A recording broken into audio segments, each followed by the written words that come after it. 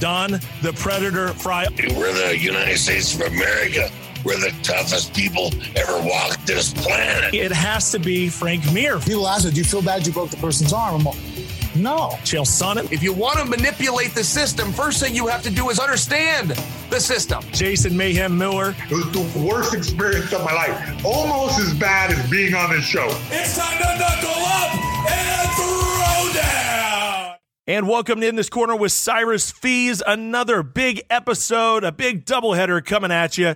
We have been making it a habit to bring the legends on In This Corner, and this episode is not going to be any different. We have a couple of icons here from that golden era of the UFC, the infancy of the UFC. A couple of guys that when you used to look at those VHS tapes in your local movie store, banned in 23 states, you know, whatever it would be, Ultimate, or UFC 1 through 20 probably, you saw these two guys often.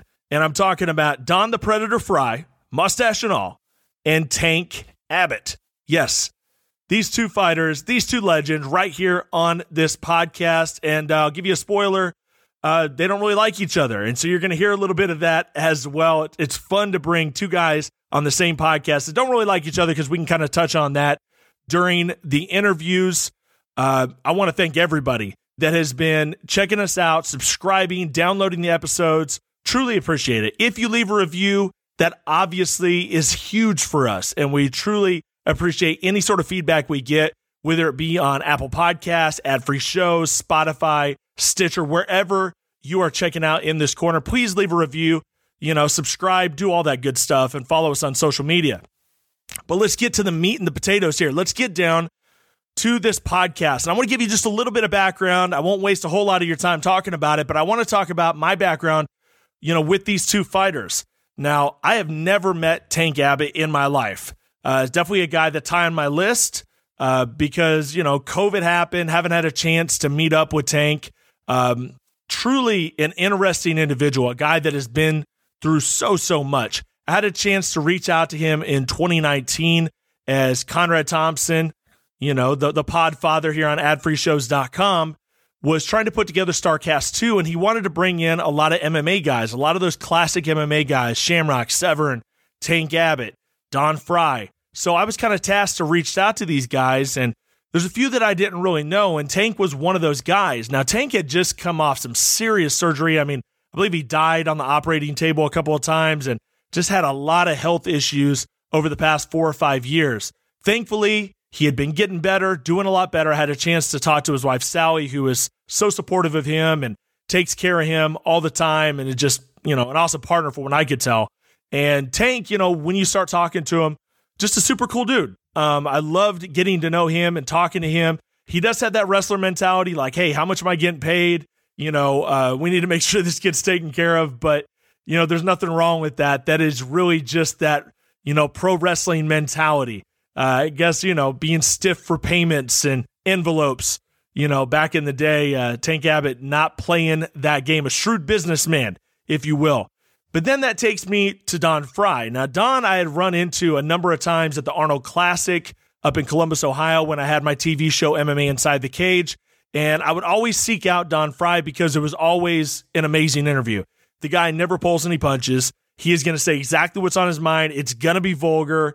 I don't know what to say. And he doesn't have to be intoxicated to give you a good interview, right? He just has it off the top of his dome. He called Brock Lesnar a pussy. It's so many words, right?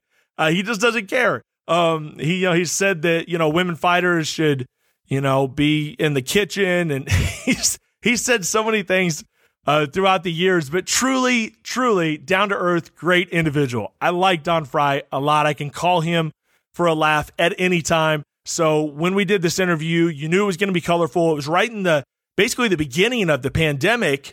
So, we fast forward to when you're listening to this today on audio, and things have changed a little bit. So we cut out some of that was focused so much on the pandemic, but I couldn't cut it all out because everybody just wants to hear what Don Frye has to say on just about everything. Big Trump supporter, by the way.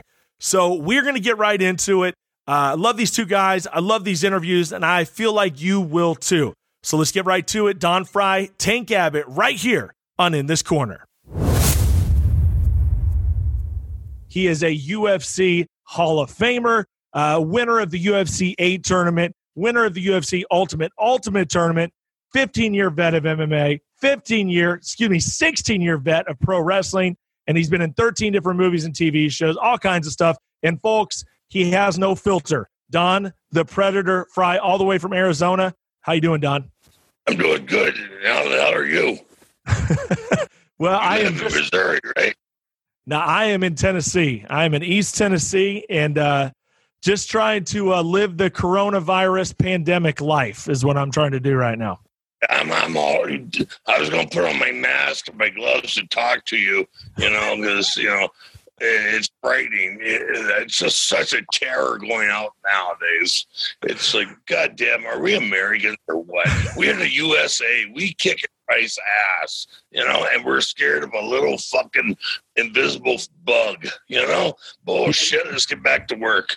Well, it's a very divisive thing. And one thing that we can agree on is that, right, wrong, or indifferent, life has definitely changed for a lot of people, maybe not for the Predator, but for a lot of people, it's changed drastically economically and everything. And how do you think we're going to bounce back out of that? Well, first, I need some toilet paper. So if anybody has extra toilet paper, send it to my house.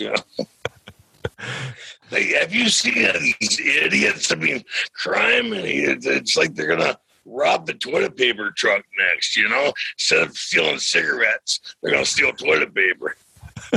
I had no idea that people were making bowel movements that often that they needed that much toilet paper. I know we've never had that issue at my house. Go outside, grab the garden hose, and clean off. Well, you've spent a lot of time overseas, so you know what that's all about. I got, I used to have photos of my ex-wife, but those are put to good use here. I see you're wearing the Ribera Steakhouse shirt, so we were going to talk about Japan anyway, so let's talk about that. Wrestling and fighting in Japan. Just tell me what it was like being Don Frye in Japan when everything was booming and so popular. It had to be wild. Hey, man, being Don Frye any time is wild, man. Come on. Anytime, anywhere. It's like a circus and having a marching band around you, What'd you think about Japan, though? I mean, just overall, the fans and the way people treated you, and you're a pretty big icon over there. I was lucky. I got a real lucky part, in the pro wrestling world, and then I was real lucky and fortunate in the fight world to return to that until I got injured, and then I started popping the pills too much, and then my career went down. But fans are great. Fans are fantastic. I love Japan. I really do. If they had a better system of government, and they were allowed to have their guns and swords and knives, and I couldn't live here. I'd live there. But they would have to change so many things. That's what I don't get about people here. They're not happy with the government here. Move, leave, because there's trees that are the same in the U.S. as they are in the other part of the world. The cement's the same. The rocks are the same. Everything that's different is the system of government. If you don't like this system of government, go somewhere where they have the one you want. I like it here. Leave it the fuck alone. I agree. I've had the chance, and I know you have as well, to kind of see the world out there and see all these amazing places. And you're absolutely right. I mean, if you don't like it here, there are definitely places you can go that may suit your needs and may suit who you are a lot better. So you said you loved being over there in Japan. Those crowds, on my bucket list, to even do an event or to ring announce or to do anything over in, the Tokyo Dome and some of these incredible arenas. Just talk about what the difference was between one of those and then fighting in, like a U.S. venue. Well, thing is, you're talking to somebody who I can't make a logical comparison, now. because when I was fighting here in the States, it was borderline illegal, and the old joke was, all right, after the fights, you either go to the hospital or you go to the after party. But there's a third. You could have went to jail, because they were always looking at that. It was always a toss of a coin before the fight if, how the courts were going to play it. And you didn't know if they're going to shut it down or make it illegal or, send the cops to stand there at the cage and make sure you don't close fist punch somebody. It was over there in Japan. It was such a great, it wasn't just a sporting show. It was an event, it was a spectacle. It's just a great event. It's like the Super Bowl every 3 or 4 months. People would get dressed up, they would go over there and it would sell out. You're fighting in front of 48,000, 75,000. Then that one time it was 100,000, So it was, I can't compare because, like I said, when I was fighting here, it was kind of a shadowy, underground almost thing. Yeah. And speaking of being over there and Pride, and there's always so many questions, and I'm surprised there hasn't even been a documentary about just Pride in general, because it is such an interesting organization, and it's shrouded in some dark, seedy stuff. And what can you tell me about that? Just in your experience with dealing with everybody over there and all the big wigs, they talk about all the corruption and all the crazy stuff that could have been going on over there. What can you tell me legally about what was going down at Pride? Well, I got stabbed in the back by Pride. I did everything they wanted for years, and then at their last show, Stephen, can't think of his name. Who was the announcer at Pride? Stephen Quadros. Well, yeah, he came to interview me for the last Pride. Then he said, "Hey, Saka Cabral just called, wants to know if you do him a favor and fight, and then also take a major cut in pay because it was, they didn't have any money." And so I did that. And then the next day I go to get paid and they're like, "Oh, Saka Cabral-san's on the phone." What? I knew something was up. And then I go in there and they give me the phone. He says, "Oh, Don-san, yesterday, Japanese IRS come to our office. They're looking for you. Matter of fact, they're downstairs right now." I go, fuck. So I go down there and pay my way out of Japan, So not only did I not get paid for that fight, I had to pay more money because, they were supposed to pay the taxes for us. They never did. Wow. Yeah, that's interesting. So I'm not happy with that fucker, and he's working with Bellator now, So, yeah. And that's, hell, I've never been invited to a Bellator event. I caught him one time over there in California, and, I says, "Hey, where's my money?" And I haven't been invited back since, That's one thing that I never want to have to deal with in my life is Don Frye coming up to me asking for money. That doesn't sound like a fun day at the office whatsoever. He crawfished backwards, and he threw every lie he had, in his arsenal out there, Well, this is an interesting thing to me, and I want to get your response on this. So, Dana White in the UFC, it seems like, that whole era that you were in the early days of the UFC, and obviously you guys were pioneers and trailblazers, and it's amazing what you guys did, these one-night tournaments, et cetera, et cetera. I mean, it's like the ultimate incredible manly thing to do what you guys were doing. But what I'm getting at is it doesn't seem like I know you're in the Hall of Fame and all these things, but it doesn't seem like he shows a whole lot of respect for that part of the UFC, and it just doesn't really get talked about a whole lot. And I don't see you at UFC events, and I don't see Dan at UFC events, and for whatever reason, does he just have issue with you guys, or is there just some sort of disconnect between that era and the UFC now?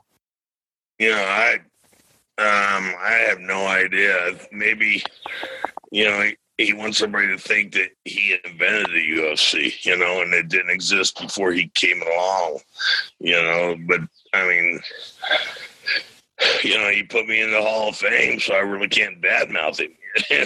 Yeah, no, yeah. No, and I totally understand that. And I'm not trying to put you in a difficult position. It just doesn't seem like it gets brought up enough because real fight fans, and I mean, I've legitimately been watching since about 2004, but of course I've watched all the old stuff. That stuff amazes me. What you guys were doing with the one-night tournaments and just fighting guys that were way bigger than you, the weight classes really were not involved whatsoever. That's what people really, really dig, are those type of fights. And it just doesn't seem like it quite gets enough documentaries or enough of these specials and stuff like everything else is right now. Right. I mean, even in Pride, there was no weight class, and shit, I forgot what I was going to say.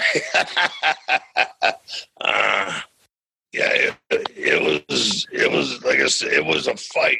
It went from a fight to a sport to a TV show, Yeah. And it's just not the same at all. I mean, fuck, they got women doing it, and they're doing it better than the guys. Having some incredible fights. No, you're absolutely right about that, and we've talked about that before in our other interviews, so we don't have to go back to that. But that was funny stuff. Anyways, is there part of you being an old school guy and how rough it was back in the day and no weight classes where you look at this product and you're like, what the hell is this? Or you just don't maybe think as much of what they're doing now as what you were doing back then? What's your view on it? Yeah. Pull no punches, Don Frye. Yeah, you're not trying to steer it your way, right?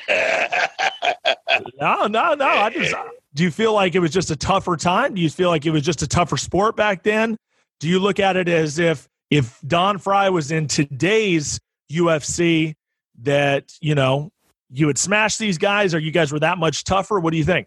Yeah, we were tough. They're tough now, too, though, You can't take it away from them, but it's a different kind of tough.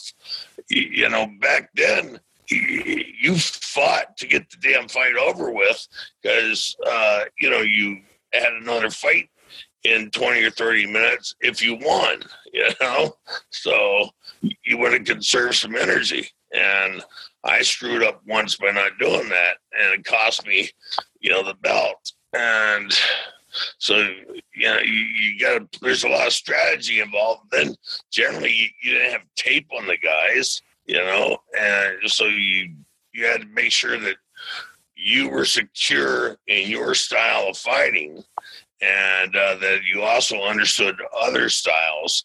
And it was a crapshoot. You didn't know what style they were going to come in with.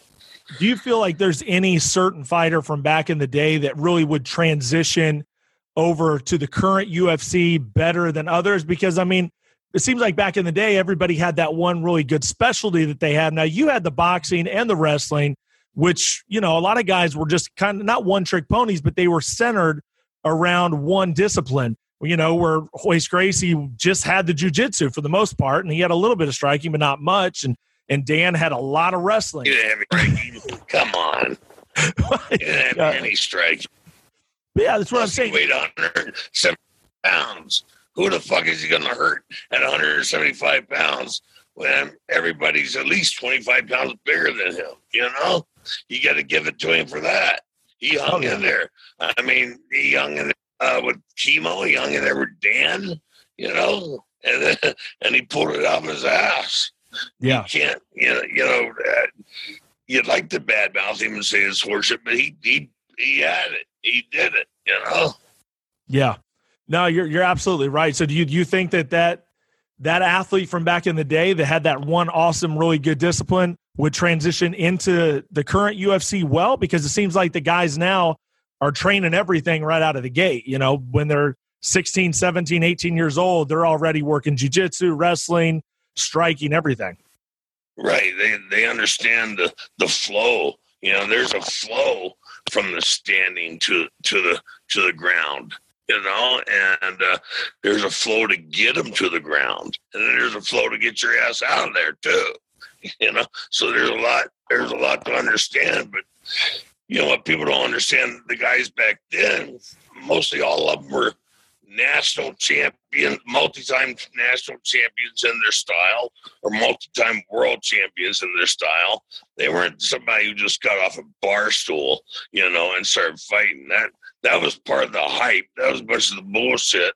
But no, everybody was pretty well versed in what their style was. And I think there was me and Marco Huas could have done it. I think Marco was a fantastic, you know, athlete and fighter, you know, strong as a horse, you know.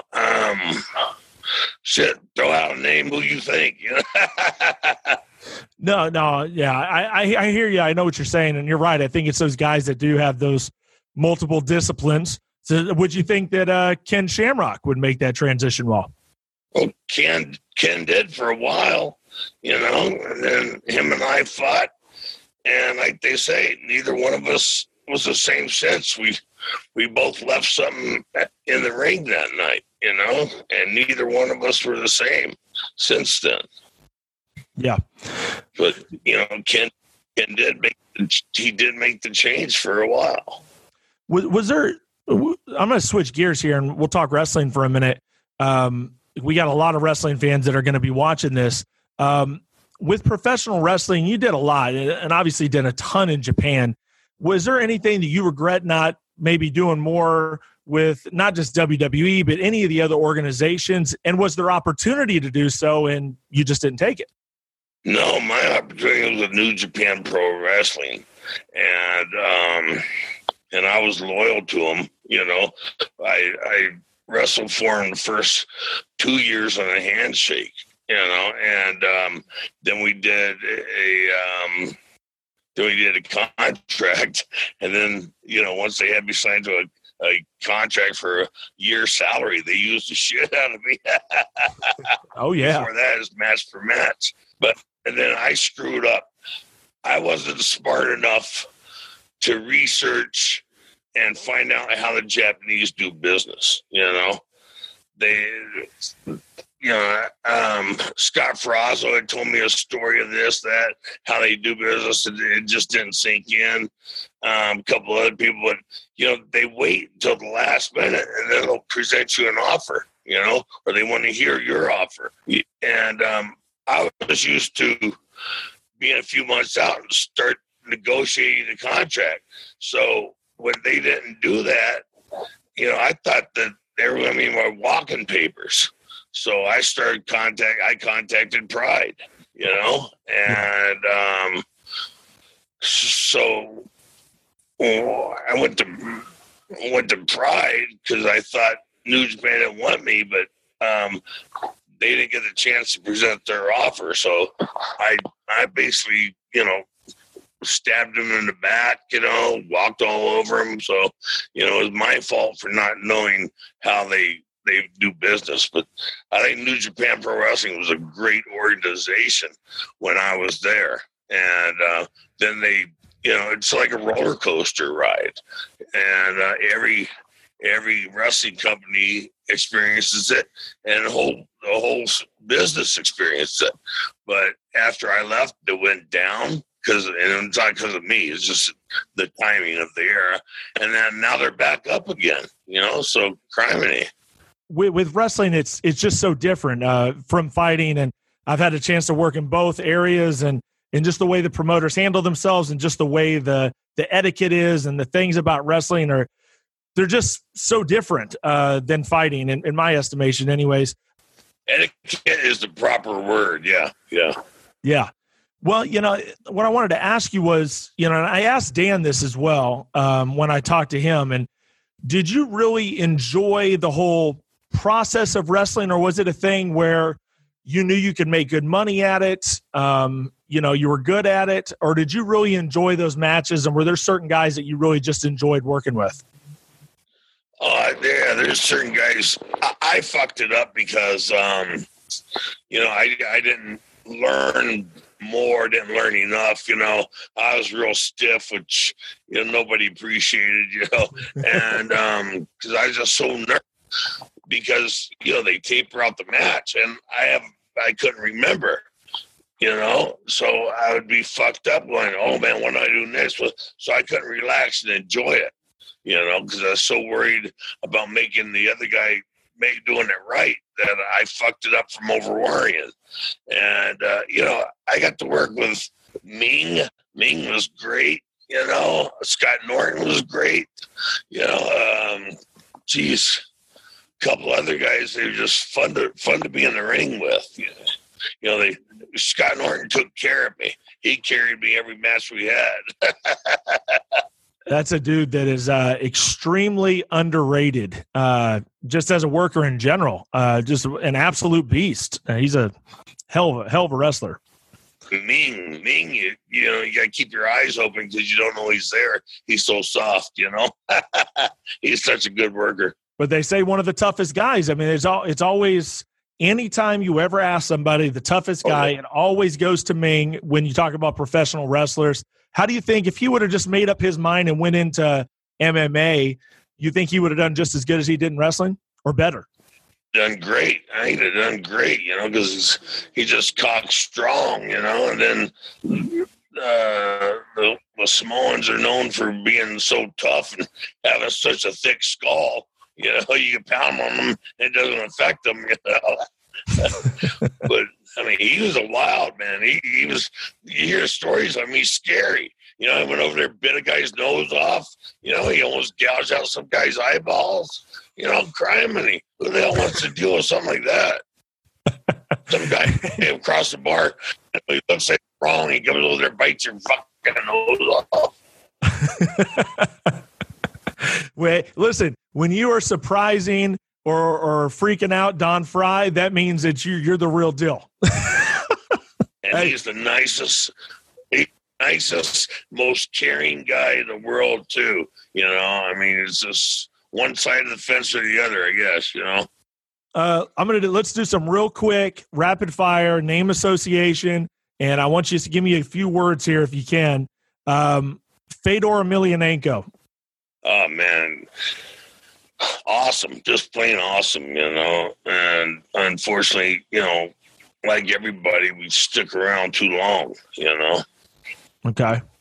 What about John Jones? John Jones, it's another sad story. John Jones, amazing athlete, amazing fighter, but, he's just, the demons are beating on him. I don't know, I fought him. Jones is fighting him, but sometimes he's losing more than he's winning, and that's just sad, because he could have been the greatest ever. What about Brock Lesnar? Brock, he's an amazing athlete, because he's up on top at the WWF or E for so long, and then he comes in to the UFC and wins the title there. I mean, he's an impressive athlete to be able to make that. I fucked it up doing both of them, man. Because I couldn't figure out when to be soft and when to be hard. I got it wrong. I got one more for you. Tank Abbott. Fuck Tank. Fuck him. I saw an interview with him saying I cheated my way to the ultimate, and he had fuck him. He got Cal Worsham in the first round. Everybody knew Cal Worsham almost died back in May. He had a broken rib, punctured lung. So there was no way he could have recovered in 6 or 7 months. And then he had that. Tank had that easy fucking glass jaw Joe, in the quarterfinals or semifinals. And then he's going to blame me. He's going to stir all this bullshit. So what he's saying is he blames his third divorce for the failure, or he blames his third divorce on the failure of his first two divorces. Bullshit. You lost. I didn't kick your ass, but I won the fight. I went down, got up. He went down, couldn't get up. Yep. Well, there it is. There it is. I was hoping I'd get a good one out of you. I knew I was going to get a strong F-bomb if I hit you with the right name. So I'm glad that we did that. Don, anything coming up here? I mean, I know everything's kind of frozen right now, but acting-wise, any sort of appearances coming up that you know of or anything that's maybe in the works? Partner, everything's frozen up, Yeah. For the last few years, the last decade, basically, I've been, I had a bunch of doctors get addicted to cutting my back open, and it's been a wild decade, but the last 2 years were really wild. And so I've been recovering, and I had an offer to do the Michael J. White Western, and there's no way I can get on a horse, or I'd have to be leaning. I'd have to either sit at a poker table or leaning against the wall, No doubt, man. But I'm getting better. So if you're watching Mr. White, give me a call, partner. I'm getting better. You got ask for one more thing. Give a message to America and the American people that are scared right now and stressed out about the coronavirus. Do you have a message for America from Don Frye? Yeah, well, if they're scared, they're probably liberal Democrats, So get your head out of your ass. It's an invisible virus, which isn't that tough. I think the death rate is 0.01%. It's not that worrisome. Crime, you have a bigger chance of the flu or getting into a car wreck or falling out of an airplane without even ever getting on the fucking airplane. Crime, we're the United States of America. We're the toughest people ever walked this planet. Knock it off. Don, amazing. Thank you for giving me a few minutes. I needed that. I think the world needed a little Don Frye in their lives. So I do appreciate it, and have fun out there, out in the barn and horseshoeing and doing everything else you're doing. Welcome back to In This Corner with Cyrus Fees, and we already heard from the Predator, and as I promised you, the colorful characters, we have plenty on this episode. So we're going to go to a guy that is a 15-year MMA veteran. He holds the record for most UFC tournaments fought in, 2 years at WCW, junior college All-American wrestler, author of The Bar Brawler. You've seen his podcast series, The Proving Ground with Tank Abbott. And if you're a Friends fan, you saw him in Friends. That's right, knocking out Pete, Jon Favreau. Yes, all you Friends fans out there, you're going to love that as well. We have Tank Abbott in the house. Tank, how you doing over there? I'm here, and hello to everybody, and how you doing? Doing fantastic, man. Just trying to make heads or tails of the situation. I see you do. Yes, I hear you. I see you do your research, because most people have things messed up, but you're pretty spot on. Thank you. Yeah, so, we like to do some really good research here and give you all the credit, and you've obviously done some amazing things. And first off, man, this coronavirus, it has flipped the world upside down.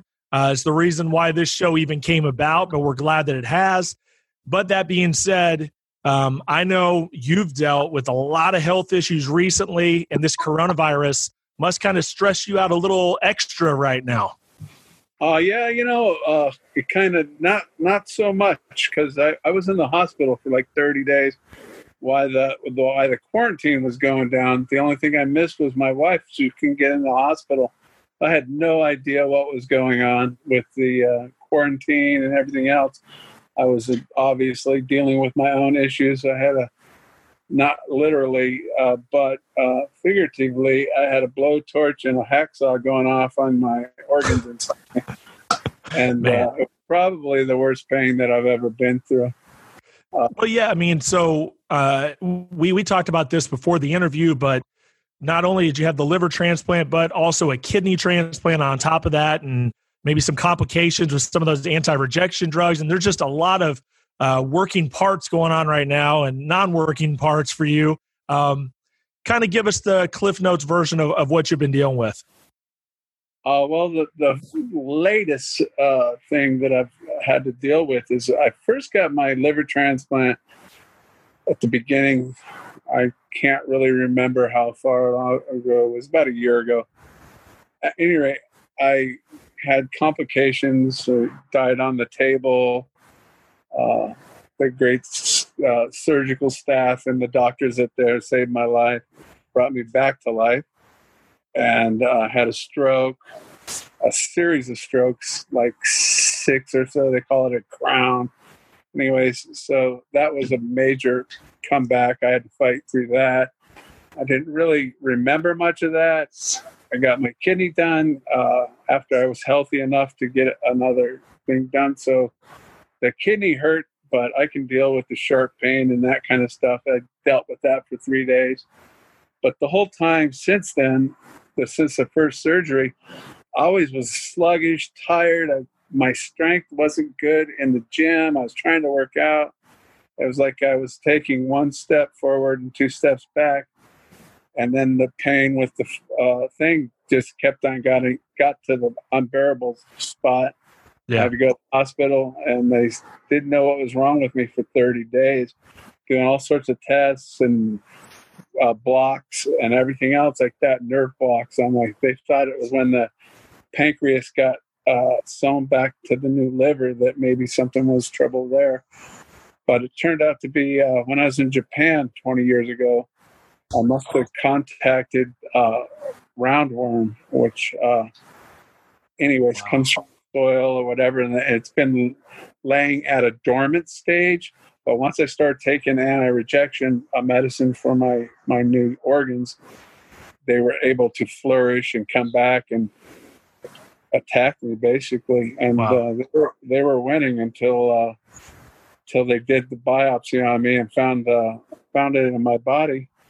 And it was 2 days of pills at the very beginning, and then it was like overnight, the pain was gone, and it's been like I had to take 17 days worth of pills, the infectious, and the infectious disease doctor, Dr. Bloom with a N, and he told me that basically had like 2 days left. I was putting the pain off so much that they were that close to taking me, but I guess I caught it at the very last second. Yeah. Ever since then, every day I wake up and I feel better. And of course, all the gyms. I work out at Tiki's gym over there at HBUTC, and but he's got to shut it down because of quarantine. And so I'm feeling great, and actually said I might get out there and do some road work or something to get going. But I'm feeling excellent. Well, and I'm glad that the roundworms didn't take you, and man, I feel for you. All these things that have happened just in the last 3-4 years, and I was going to go straight into the MMA stuff, but just as a human, when they tell you that you died on the table, how do you wrap your mind around that, and how does that just overall change the way you see every day that you wake up? Well, the stroke helped a lot because it took a long time for me to think about it, or I should say the strokes. But yeah, man, it changes your life. Definitely. It's a life-changing experience.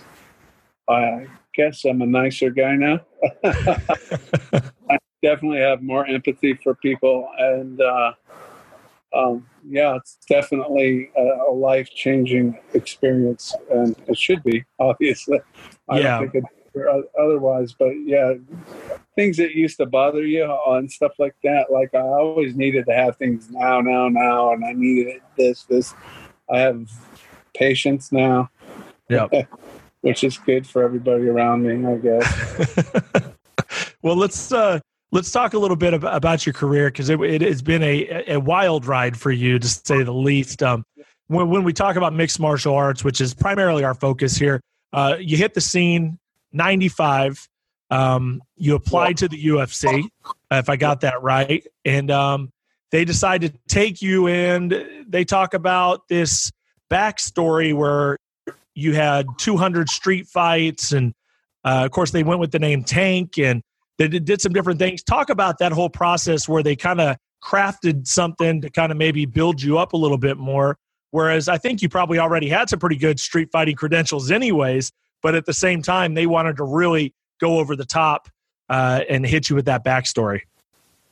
Well, no, they stumbled into it, and I'll explain the background in a little bit. But just like most of the people that work behind the scenes, they stumble into a lot of things that they take credit for. But no, I definitely had been in over 200 street fights. You know, I wrestled since I was 9 years old, 10 years old, and at that time I was boxing, but before that, I always wanted to fight. I was a punk rocker when I was a freshman in high school, which is not something you want to be when you weigh 130 pounds. I was even McGregor size at that time, and but I would obviously have to stand up for myself against these older people that had long hair and listened to heavy metal music.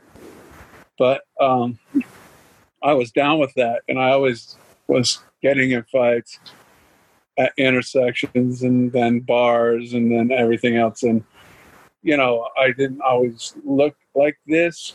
And so people thought I was easy pickings, but they found out wrong. But yeah, so there was a lot of fights, and I'm not talking knockdown, drag out fights. There's a lot of, you know, like high school parties when you're at parents' house, you know, and someone's mouthing off. There's an altercation. You push them, you wrestle them down, and beat on them for a few seconds, and call that an altercation. So those fights happened, but so then UFC, I was actually in jail for fighting. I was doing 180 days, and the UFC had just begun to take off. I was working at a liquor store while I was going to college, and I would look through the Playboys. I don't know why, but they had advertising. I have an idea why, but yeah. Being in college and the whole 9 yards, even though I was a late bloomer. But anyways, they had like advertisements in these things for the Ultimate Fighting. I go, wow, I wonder if this is real or not. And then so I lived in a house with two other guys, and we had pirated cable. And so the UFC with the Samoan guy that got his tooth kicked out. Yeah. Taylor Tui, or yeah. So I go, holy shit, this is real. I'm like, finally, my prayers have been answered. You know, I was at the boxing gym and working out to be a boxer, and that's I've taken at least 10 wrestlers with me that used to think they had somewhat of a fighting thing, and you take them in there for 1 or 2 days and then they never come back and then never talk about fighting again. It was kind of like when Mike Tyson was on the top of the heap, and there was a Mike Tyson fight, and the boxing gym would be full of heavyweights the next Monday. By the end of the week, everybody was gone because they couldn't handle getting punched or anything like that. Of course. So, go ahead. Well, I watched that thing. I remember with my dad, he's like, oh my God, this is made for you. And I'm like going, yeah, I understand that. Anyways, as the story to shorten it, I ended up getting in trouble driving home from that liquor store. This guy was having it out with his wife, or his girlfriend, actually. And they were in an intersection, and then he diverted his anger towards me, and then I had to stop the car and get out and ask him what his problem was, and he ended up punching me, and I ended up ending the fight and going to jail for 180 days, just only because his dad was a police officer in the town I worked at. It's a pretty documented story. Anyways, so I go to jail. I get out on work release. Where you had to go to a probation like jail for the night, but you got out 12 hours to work during the day. So I was working with my friend and his dad's company, and he goes, Dad, did you see this Ultimate Fighting thing? And I said, yes. He goes, oh, I got to get you into this. And he goes, you'd actually fight now? I go, that's made for me, man. That's what I do. I was in the boxing gym every day just going, God, why can't they have a thing of real fighting? I'd fight Mike Tyson right now and rip his head off in the street. And I go, but it's no one knows that. They think boxing is fighting. It's the furthest thing from it. And so that goes on, and he just picked up the phone and started calling Art Davey. And Art Davey answered his calls and was like going, oh, wow. And he goes, this is a martial arts show. You can't just have some guy come in off the street and fight. And we go, well, no, he's like a all-American wrestler. He's been in boxing. He's going to go, and he fights everywhere on the street. You walk around this town at Huntington Beach, everybody knew I was actually, amongst other things that had been stolen from me, I was from the Huntington Beach bad boy. I was the true person that was the Huntington Beach bad boy that got stolen. But I don't give a rat's ass about it anyway. Well, see, now I'm about to say, now we got to veer into that, because I actually had it on my list, because he accompanied you to the ring, I think a few times, right? I mean, and he's a con man, and he knows how to do it. He act like a con man. So he worked his way into my training camp, which, mind you, there was no training for this, but there was an open wrestling room, and we just kind of semi-fought Paul Herrera and Eddie Reese. And Paul Herrera was this high school coach. So I needed a bigger, taller guy to work with. And I said, yeah, I'll work with the kid. And then he came along, and he was working his angle. I just saw his thing on last night, ironically, came up on my phone, and I've admitted to this. This is a guilty pleasure of mine. But watching the Tito Ortiz Uncaged thing. Okay. I only watch it because he's such an idiot, and he trips up. It's like hysterical. Who could mess up a show that you're producing? Anyways, where did it break down with you guys? I mean, was there a certain time or a certain moment where it just broke down with you guys? Well, I knew things are going on while I was with him. If you watch Tito long enough, you'll know that he's a con man. And ironically, on the show last night, he was bragging about being a hustler and selling fish on the Newport Pier when he was a kid. And that's his background of being a con man and a scumbag. He has it in his blood. It's something I've dealt with these kind of people my whole life, try to help them out, and all they do is end up trying to rip you off and everything else. And anyways, so I went to Bakersfield. Long story short, I used to knock the living. He started crying, not emotionally crying from physical pain with me. And I would, bring him along. He ended up hustling the athletic director at the junior college he was going to help him to get into Bakersfield because he didn't have the grades and that go wonder. And that goes down, and he goes to Bakersfield. Well, at the time, Stephen Neal was the NCAA champ there, and him and Brock Lesnar were going back and forth. Well, of course, I want to wrestle with the NCAA heavyweight champion. Sure. So I go, hey, Tito, can you get me in your wrestling room? I want to get up there and bang. And he goes, yeah, let me ask the coach. And the coach was all, Coach Kerr, I guess his name is. They were all down for it. Yeah, it is, as long as he's not punching people and stuff like that. So there I go. I got Stephen Neal's an amazing athlete, and he's just, we had some good scraps. I held my own, but man, the guy's an awesome wrestler. But, yeah. So Tito kind of was working out there. I mean, Coach Kirk came up to me and said, hey, will you talk to your friend?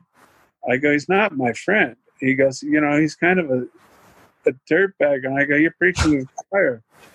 And he goes, we go out on these hikes and stuff like that out in the mountains to, when you don't eat very much. What's that called? Fasting. Sure, and yeah. And he goes, oh, yeah, hey, Coach, can I borrow the keys to the van? I forgot my bag in there or something like that. And he goes, he's gone for half the day, and the tire tracks in the mud or the dirt that was around the van. So he took the keys down and drove into town. And this is what the coach told me. I don't know this for a fact, is that he went to the place and had lunch and was hanging out, then pulled up back and then hiked back up to the thing. And they're like, where were you been? He goes, oh, I was just down there. Fell asleep in the van. And he's like, can you talk to him? And I go, well, I'll say something to him. So I said, hey, Tito, the coach here doesn't really dig your stuff that you're doing. Ends up, he's like, yeah. And then so another trip up, he's waiting outside for me and asked me if he could borrow $500. And I know the character of people like Tito. And I said, if I had it, I would give it to you. But I don't have it, bro. And he's like, oh, okay. Kind of trying to make me the bad guy. And I'm like, dude, I mean, like, when did I come in here to be your bank? You know what I mean? And yeah. So that goes down, and then practice would end, and then I'd keep rolling in a barrel with Stephen Neal, and Paul Herrera was training with me at the time, and we would be up there banging. And after practice, 10 minutes or so, we get ready to leave, and Tito's gone and everybody's gone. So we walk out, and Tito's sitting in my truck. And I'm like going, what the hell's that about? And I had this little mid-sized GMC truck, and walking up, and I'm like, oh, why is he in my truck? What the hell's he doing? He's sitting on the passenger side. Well, don't think anything of it. Then the next day, 2, 3, don't think anything of it. I go wrestle or go fight. Hugo Duarte, knocked the living daylights out of him. Having a good time. It was back in the days when the banks sent you checks. By the way, this is the first time I ever talked about this on air. Okay. Well, we got the scoop. Yes, you do. And I got more, many. So, yeah, so I come back I'm looking through my checks in the envelope. It's back in the day when they returned them. And so I'm going through my checks. And there's a check written out to Tito's brother that used to own an appliance shop. And it was made to his brother. And I had a business name for my checks. And where the signature was just scribbled out my business name. And it was, guess how much it was for? And guess what date it was? I'm guessing $500. And it was the day after. Yeah. Wow. And I'm like going, oh my God, the guy was in my in my truck when we walked out on him. And the thing is that when I would be driving around and I go get money out of the ATM, this actually happened. I should have known better, but I go through the drive-through and I reach out the window and I'm trying to getting ready to push the buttons, and something told me I had sense about it. Turn around right now, and I turn around right now. Tito's leaning forward trying to get my bank number. Oh God! Wow! And I look at him. I go, "What are you doing?" And he goes, "Ha ha ha ha ha." He's laughing it off. Yeah, just messing around. And I go, "Yeah, right." And so he used to talk about I'll never. He goes, I want to fight in this UFC, and I goes, "You're never going to fight in the UFC, Tito. It's not going to happen." I go, "You're a midget, or you're like 200 pounds, and you're not very strong." He's not a very strong guy. I go, "It'll never happen. You're going to get in there and fight the 400-pounder like I did the first time." And he's like, So $500. Obviously, he's looking over your shoulder. He's looking at the bank numbers. So it sounds like just a pretty unsavory relationship with Tito. Has there ever been any sort of, trying to make amends or trying to bury the hatchet with the guy, or has he ever come reach out to you or anything like that? Like people like Tito, and mind you, I've helped a lot of people, but they're usually nice about it and everything else and appreciate it. But like people like Tito, their makeup of who they really are, you can't change that, and it's just a trait. And I've been ripped off by a lot of people just because of the kindness in my heart. But the fact of the matter is that no, I cut ties with all of that, and I just whatever. I find it totally amusing that he can sell himself and people believe it, but only because he's had fights handed to him and everything else that shouldn't have happened. They had to make a star. I think they did that on 30 for 30 or whatever. Yeah. They kind of touched on that. Dana kind of filled in the blanks on that about how Tito was just a whatever, and then Chuck was not really the guy that's going to get in front of the mirror or a camera with charisma. So yeah, we all know where Tito stands. Well, but he definitely had a part in that feud for sure. That him talking definitely made that more interesting and definitely sold a lot of fights for sure. Yeah, in professional wrestling, you got your baby faces and your heels. Of course you do. You do. And Chuck wasn't about to be a face. Well, we're by default, but he, the deal is that Tito get out there and yap and try to, Jesus, everything he gets into is just trying to swoon people into liking him. If like I love children and little babies and animals. Who doesn't? That's crazy. Oh God, dude, shut up. And I'm enjoying because everybody's onto his show now. They realize exactly who he is, and I'm enjoying just watching him sit back and he's like scrambling, like he's going to move to the WWE. Well, trust me, it might happen. I'm very doubtful of it. I mean, with his, I'd be surprised. They just legitimately released Cain Velasquez, and Cain is obviously in a better situation than Tito is at this point. And even he couldn't keep his job, especially in this climate right now. This climate, but also you have to have.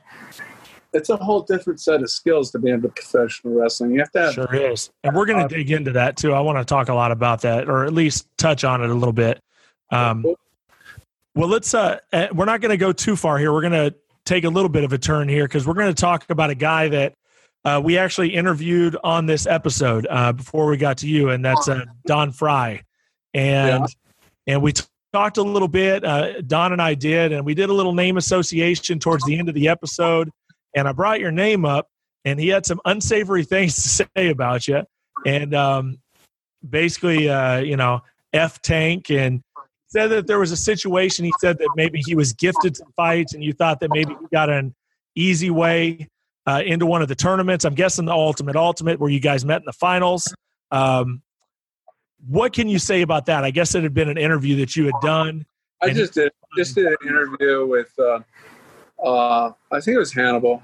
He's a great guy, Devin. Yeah. Anyway, so I just touched on the point of Don Frye. He did an interview. He was in the hospital bed, and he was talking some gibberish about me that I don't care. It's part of the game, whatever. Their job to think we're tough guys. But anyways, so, I mean, you want to talk about Don Frye, and my point was very simply is that in the Ultimate, he fought his friend. I mean, and if you're going to fight your friend, I mean, you don't have no integrity. If Paul Herrera, say for a second, that guy I trained with for a long time, we actually started together, and I talked to him last night on the phone, so we've had a long relationship. Yeah. But if I was to fight him, this is no way in the world. But Don Frye, they back in the day, they used to set up all these tournaments. It wasn't all about just to get some. They didn't even have belts at the time, but it was always to beat me because I was the purveyor of truth, and I would tell you what's really up. Like, these guys aren't really fighters. They might have wrestled, they might have boxed, they might have did jiu-jitsu, but they're not fighters. Hoist has a fighting spirit, but 1 through 5 was a Gracie Jiu-Jitsu commercial. It wasn't really fighting. Sure. They got to pick who they fought. And so when Don Frye's spouting off like saying, "Oh, he had Jesse Reed in the corner, he boxed." Well, hell yeah, I boxed, and yeah, I've wrestled. I could go takedowns with anybody in the world. I've trained with world-class people for a long time. And so I just pointed out the obvious, that they set up this whole tournament. I was not supposed to win. That it was me against the whole tournament, all the way from Big John, the referee, to all behind the scenes. They all wanted to take me down because I was an accident that slid by him, because I was the real guy. That goes back to the tank thing before we digressed on that. I was the real. I went to UFC 5 before I fought, or UFC 5 before I fought UFC 6. It was like a circus. All these guys walking around telling everybody that they're martial artists.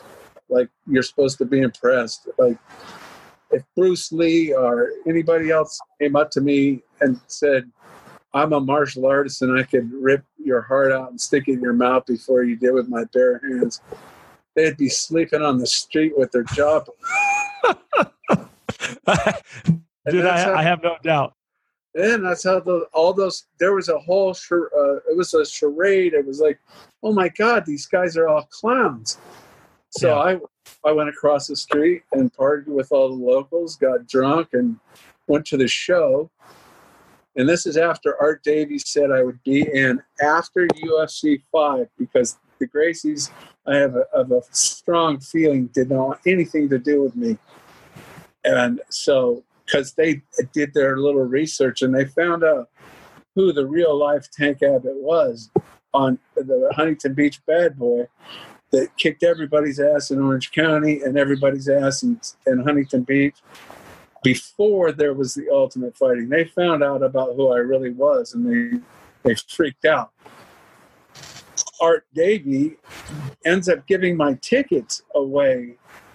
That I was supposed to be down on the floor so I could watch the show, and so it wouldn't be new to me. I wanted to be behind the scenes and everything. Sure. Well, Art Davie, the guy's wearing a tuxedo. He might as well have been the Don King of the scene. He's a character. Yeah, he's walking around like a twerp. He has like his phony Vietnam hat on, like a combat hat. Like, that guy would start crying if he saw a bullet. Anyways, so he's just end up giving my tickets to some girl that he was trying to woo at the hotel. So I'm sitting up in the nosebleeds, and I see him walking around. I yell over to him. I go, hey, what the hell? I got a sponsor that sent me out here. They said they might show a clip of me or something on TV walking by the cage. And I go, you have me sitting up here in the nosebleeds. And he got offended and got walked off, shrugged his shoulders. Next thing I know, I come back and they say, oh, that guy's too fucking crazy. He's not going to be on our show. Okay.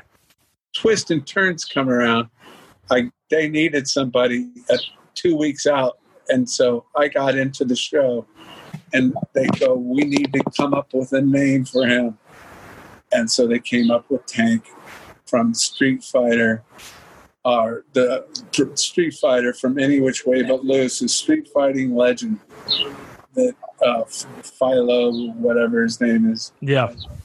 I saw a little bit of that backstory. That's wild.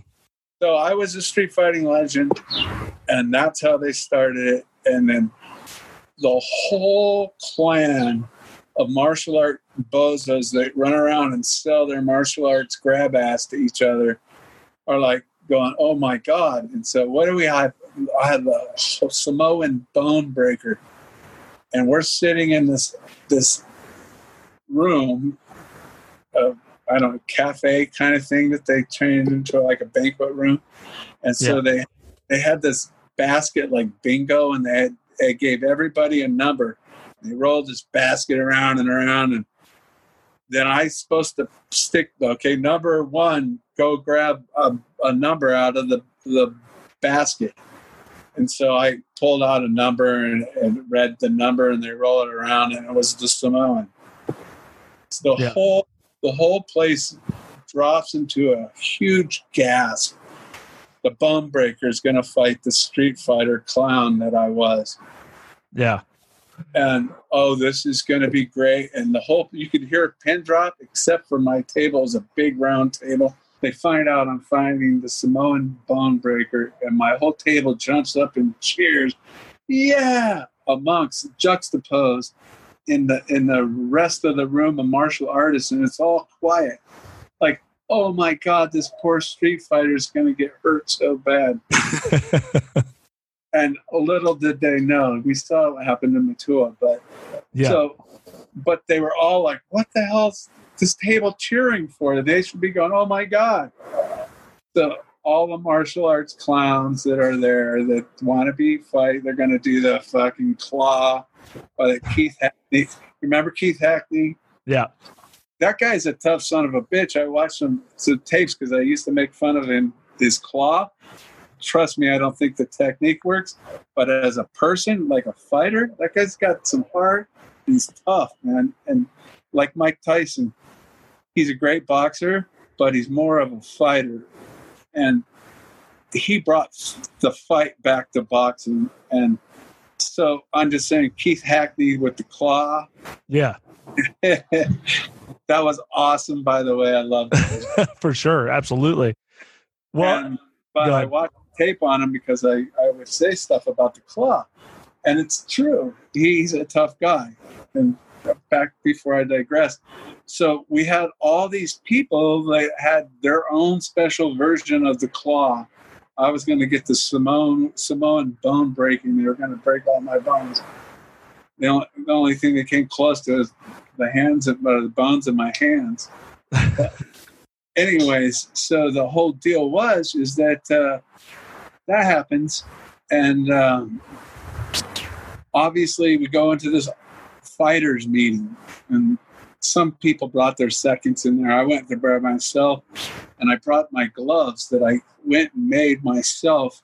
I went to the store, the sports store, and I found some bag gloves, and I had like a bar, which I thought was a steel bar, but I cut it open, the leather off of it, and it was just like a plastic tube, and I took that out of there, and I got, these things are perfect. I can wrestle on them, and I can still punch.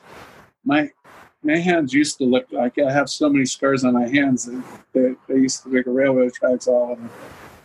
But so I brought the gloves in, and I said, can I wear these? And Big John McCarthy and his cop thing. He goes, well, if you want to wear them, you can wear them.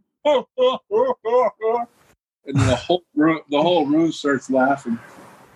And I'm thinking to myself, you just wait. You just wait. Wait till tomorrow, man. Tomorrow's going to be a great day. Yeah. And so the first fight of the night was me and the Bone Breaker, and I had my plaster of Paris or whatever it's called ready in a bucket because he was going to break all my bones. They were going to fly him right there in the octagon. And I had my gloves, and I stretched that son of a bitch out. Like I used to do that every weekend. Yeah. And I stretched that mother out, and everybody was all shocked. And I was like, woo, where's a cocktail? Where's my beer? But that goes down. And so then overnight on Tank Abbott, the stupidest name I would ever come up for myself. But with it. I disagree, man. It's a name that resonates. It is a name that even when I was not a fan of the sport and I was more of a wrestling fan, I'd always see your name floating around just in the rumor mill.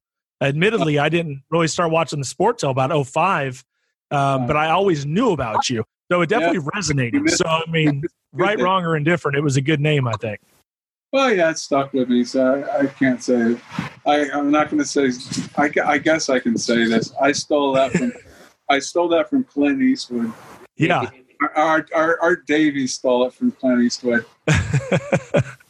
But I've friends of Clint Eastwood, and he has told me that Tank Murdoch, the guy that they named me after, was a real life character, and it'd be awesome if I could get to meet him or take a picture with him if he's still alive.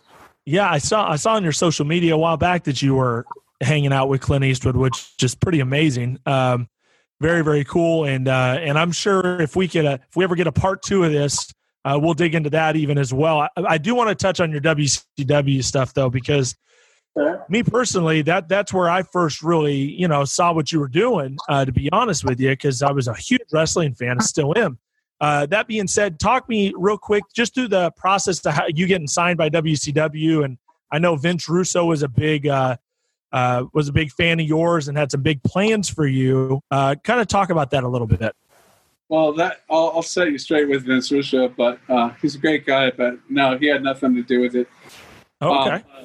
What went down was the UFC was getting a lot of pressure from John McCain, and Bob Meyerowitz, the original owner of Semaphore Entertainment, was hurting because they were like going, well, I don't know if we can put this on pay-per-view. This is almost like porno or something. It's human cockfighting, and so there was less people. The cable distributors didn't want to pick it up, and so I'm sitting around like, okay, what am I going to do? And so I went and talked to WWE, which was WWF at the time. And in lieu of that, I had a friend that owned a motorcycle shop. And I was in there, and this guy asked me if I knew who Eric Bischoff was. He was the customer kind of / friend. Yeah. And I said, no, I'd like to know Eric, but I don't know him. And he said, well, I fly with him all the time. I'll put your name and give you your phone number. And so didn't think much of it. And then once I was going to WWE or F at the time, I was sitting at home, and it was back before cell phones. And I picked up the phone, and he's like, hey, is this Tank Abbott? I go, yeah, it depends. Like, he goes, this is Eric Bischoff. And I go, hey, Eric. And we kind of hit it off. Like, we have the same kind of vibe kind of thing. And he goes, I hear you going up north, which was the term they used at the time. To go to WWE. Yeah, up in Stamford, Connecticut. And I said, yeah, leaving Friday to meet with them. Or it was a Friday or Saturday, strokes, it doesn't matter. anyways, so I end up going up there. He goes, do me a favor, go up there. If you're into big buildings and glamour and all that, have at it. And I go, no, I'll check it out. And he goes, just don't sign anything, and then I'll fly you out on Monday. And I said, okay. Anyways, I go up there, meet people, did all the stuff. Everything was great. And I made no commitment to anybody. And then I came home, and Eric had a car pick me up at the house, flew me there, had a nice conversation with him. And it was all Eric Bischoff. And trust me, I've got a very, very strong warrior thing. I live by strict code of honesty and being right and everything else. So me and Eric hit it off on that level. You know, if you watch those shows, there's so many politics that was going on in WCW at the time, and I just took care of every person that I dealt with, from Ric Flair to Hulk Hogan. I just kept it to how I met them and how they treated me. Sure. Everybody. I can't say anything bad about anybody in that business. Well, let me ask you about the WWE thing, because I didn't know about that aspect that you were heading up there. Now, that was after Shamrock and Severn had already been there, I'm assuming, right? So they had already been there at that time. So did they have any sort of plans for you? Did they come to you and say, hey, we'd like to see you do this in the WWF? Anything like that? No, the only thing that they're kind of rubbing their hands together with, and it's not like a big deal, is that they're like, oh my God, this is so great. And I'm like talking to him in the office, and I go, yeah. And he goes, oh my God, can you just picture like a huge match with him and Stone Cold? I don't know if they're jacking me up or trying to get over on me or whatever. Yeah. But I'm like, I go, yeah, I could do a match. I think we could really burn the house down. And they're like, oh yeah. But yeah, they weren't showing their cards, and I understand the thing of it. Yeah, that definitely could. That sounds very much like they were maybe just trying to get you a little excited at the time, and setting up a Stone Cold match. They also said other things the other way. Yeah, and I was part of their jaw dropping, and when I walked out of the door, and I said, well, I'll consider all this, and I said, I'm talking to Eric Bischoff. And I didn't say Bischoff, but I said, I'm talking to Eric, don't you? And whoa.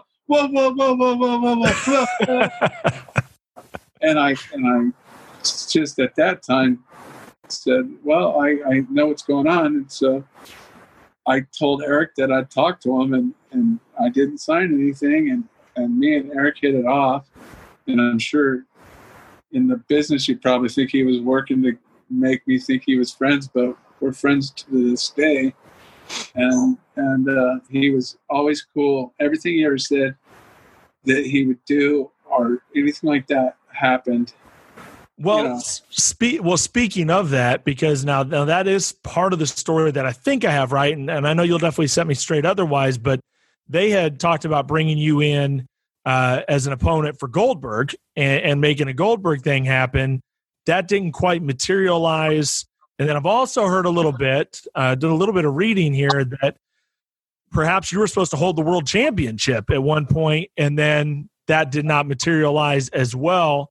And then, et cetera. The match is on my Instagram of me and Sid. Yeah. I was supposed to win that match. But politics and Russo and everything else that involved, and like I said, I wasn't there to make waves. I wasn't going to come in there and say, "Hey, woo-hoo!" Put both my fingers in the air and say, "This is what's going to happen." Eric lost control or walked away from control of the WCW, and I was kind of more of Eric's plan. I don't know. He had planned rumors, and I will say rumors, or that I was supposed to take care of get over on Goldberg. Yeah. And that didn't happen, obviously. I wrestled him in Atlanta after he hurt his arm. And it kind of fell flat. Everything after Eric left kind of went south. Sure. And I was just there to ride the ride, and if something popped up, I would go into it. But well, I think it's interesting that you say that, because, and the reason why I brought up the Russo thing early on is because that's kind of the narrative that I'm seeing out there after I've done a little research, is that basically what you're saying about Bischoff is what they're saying about Russo. That Russo was the one that wanted you to win the championship. And then when Russo left, that's when things kind of fell apart. And then, you did the thing with 3 count, you did some other stuff. So that's kind of the narratives that's out there. So you're saying it's the other way around, that it's really Bischoff that really had these plans for you, and they fizzled once he left. I'm not going to speak for Russo and his plan, but I know they were going to have a battle royale, and I was supposed to win it. Okay. That was a huge scene with four guys said, "What? This guy's going to come in here and become champion?" Feel free to tell me who those guys are. It's on the internet. It's Harry Saturn, Chris Benoit, Conan. Okay. And that level wrestler. And somebody else, obviously, I can't remember their names, so that tells you how important they were. They all went up north to Malenko, Guerrero, I'm guessing. One of those guys, right? It was Malenko. But so they all, because they were going to make me champion, I didn't have a pedigree, and I just came into the business, which would have got over if it would have been done right, but that's not my job. And of course.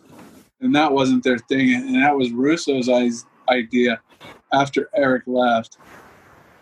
And then Sid and that happened because of the Benoit thing. And so then they put me in with Sid, and I was supposed to win till the day I got there. And I was in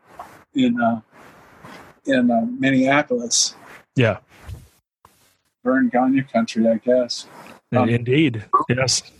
And so I was supposed to win till maybe 3 hours before the show. And they said, "Hey, we have a change." And I'm like, what? And I said, Sid's going to win.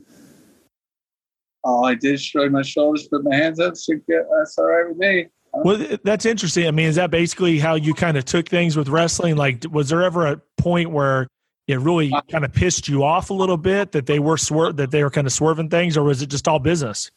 It was all business. Yeah. Definitely. I like the term that you used there. It was all business.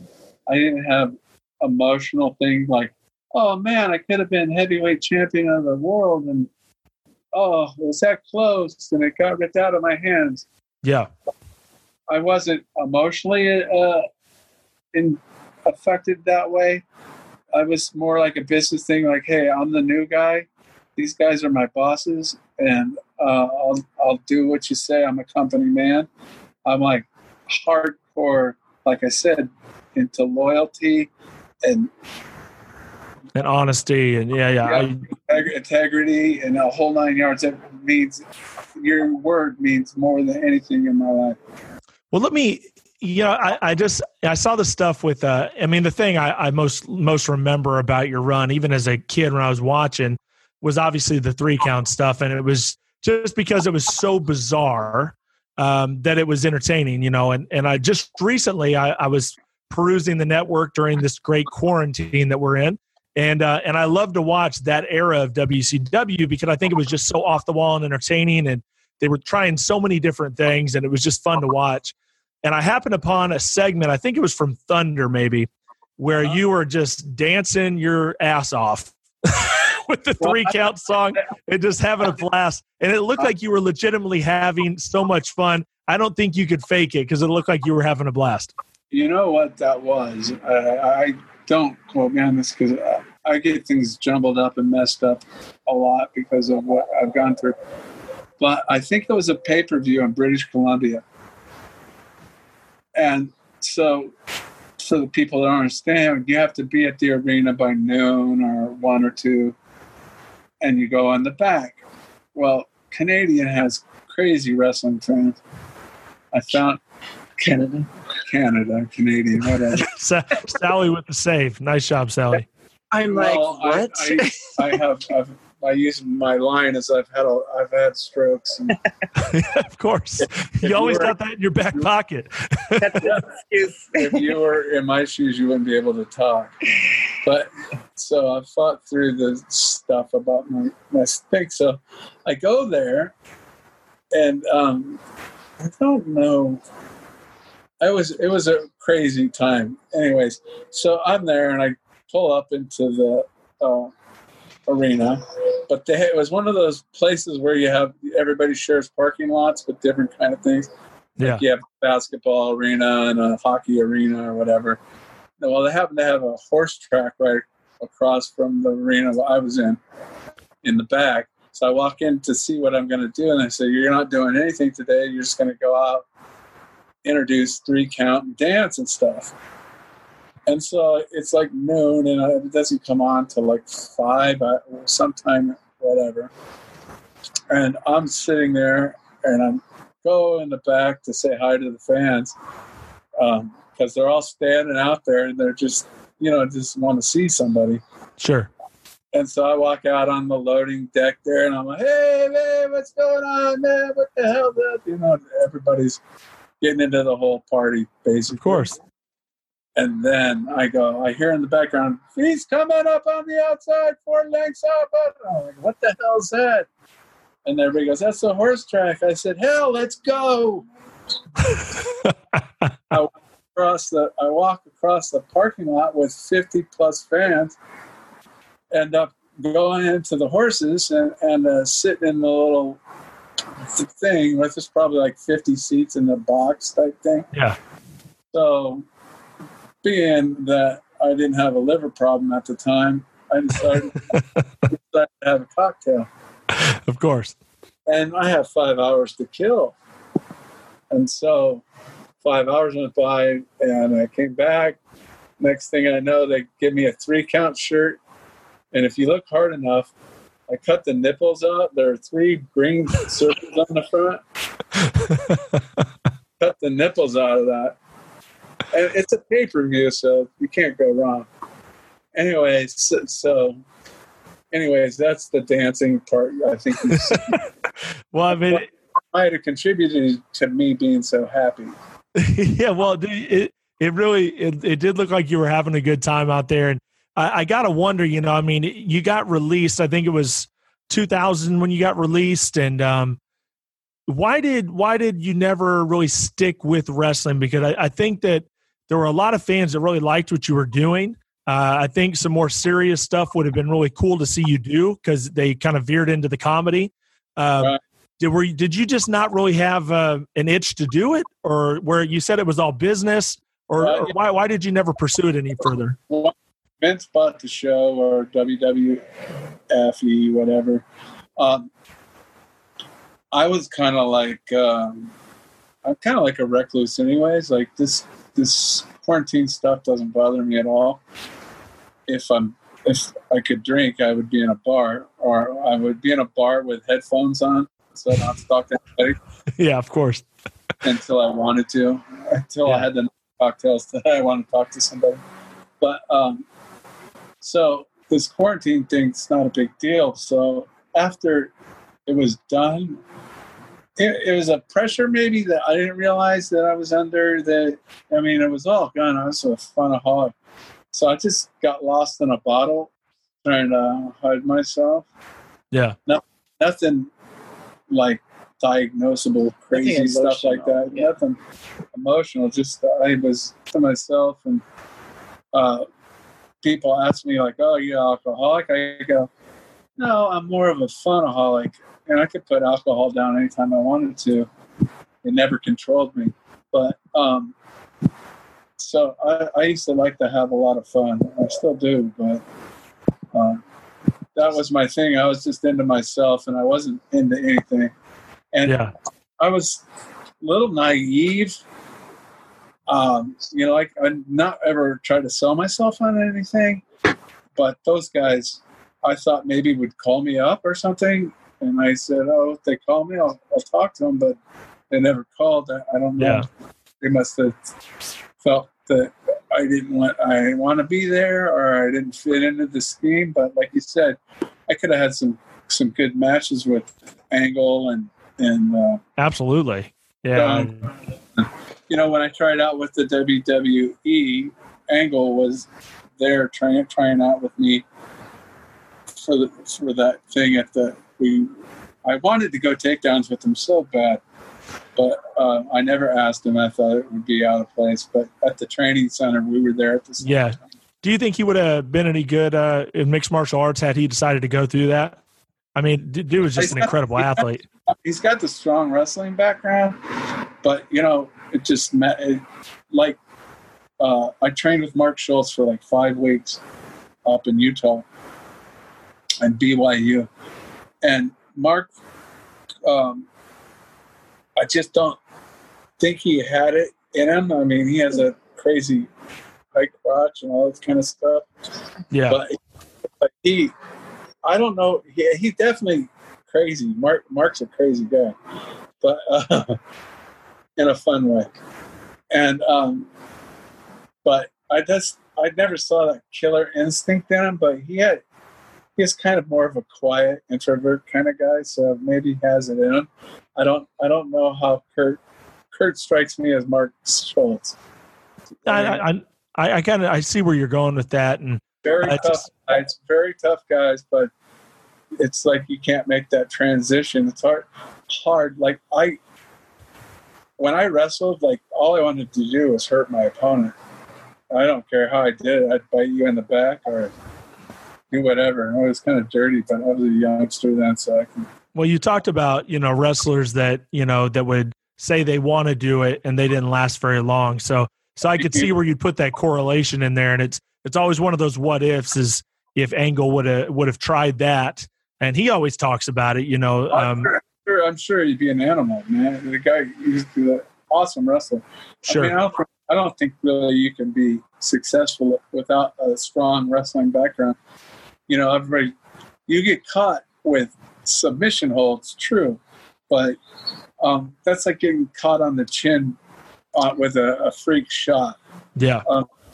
If you get caught in an arm bar or a choke, it happens. But it doesn't. If you know how to defend yourself, it's hard to happen.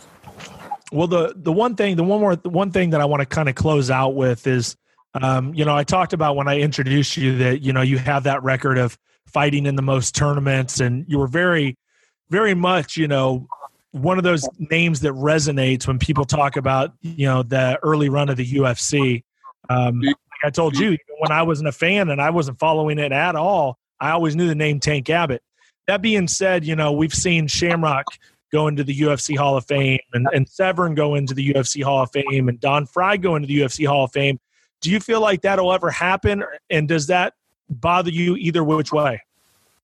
Well, you know what? I would like to be in the Hall of Fame. I was a little young and wild before my surgery, but that goes with many years of drinking sauce.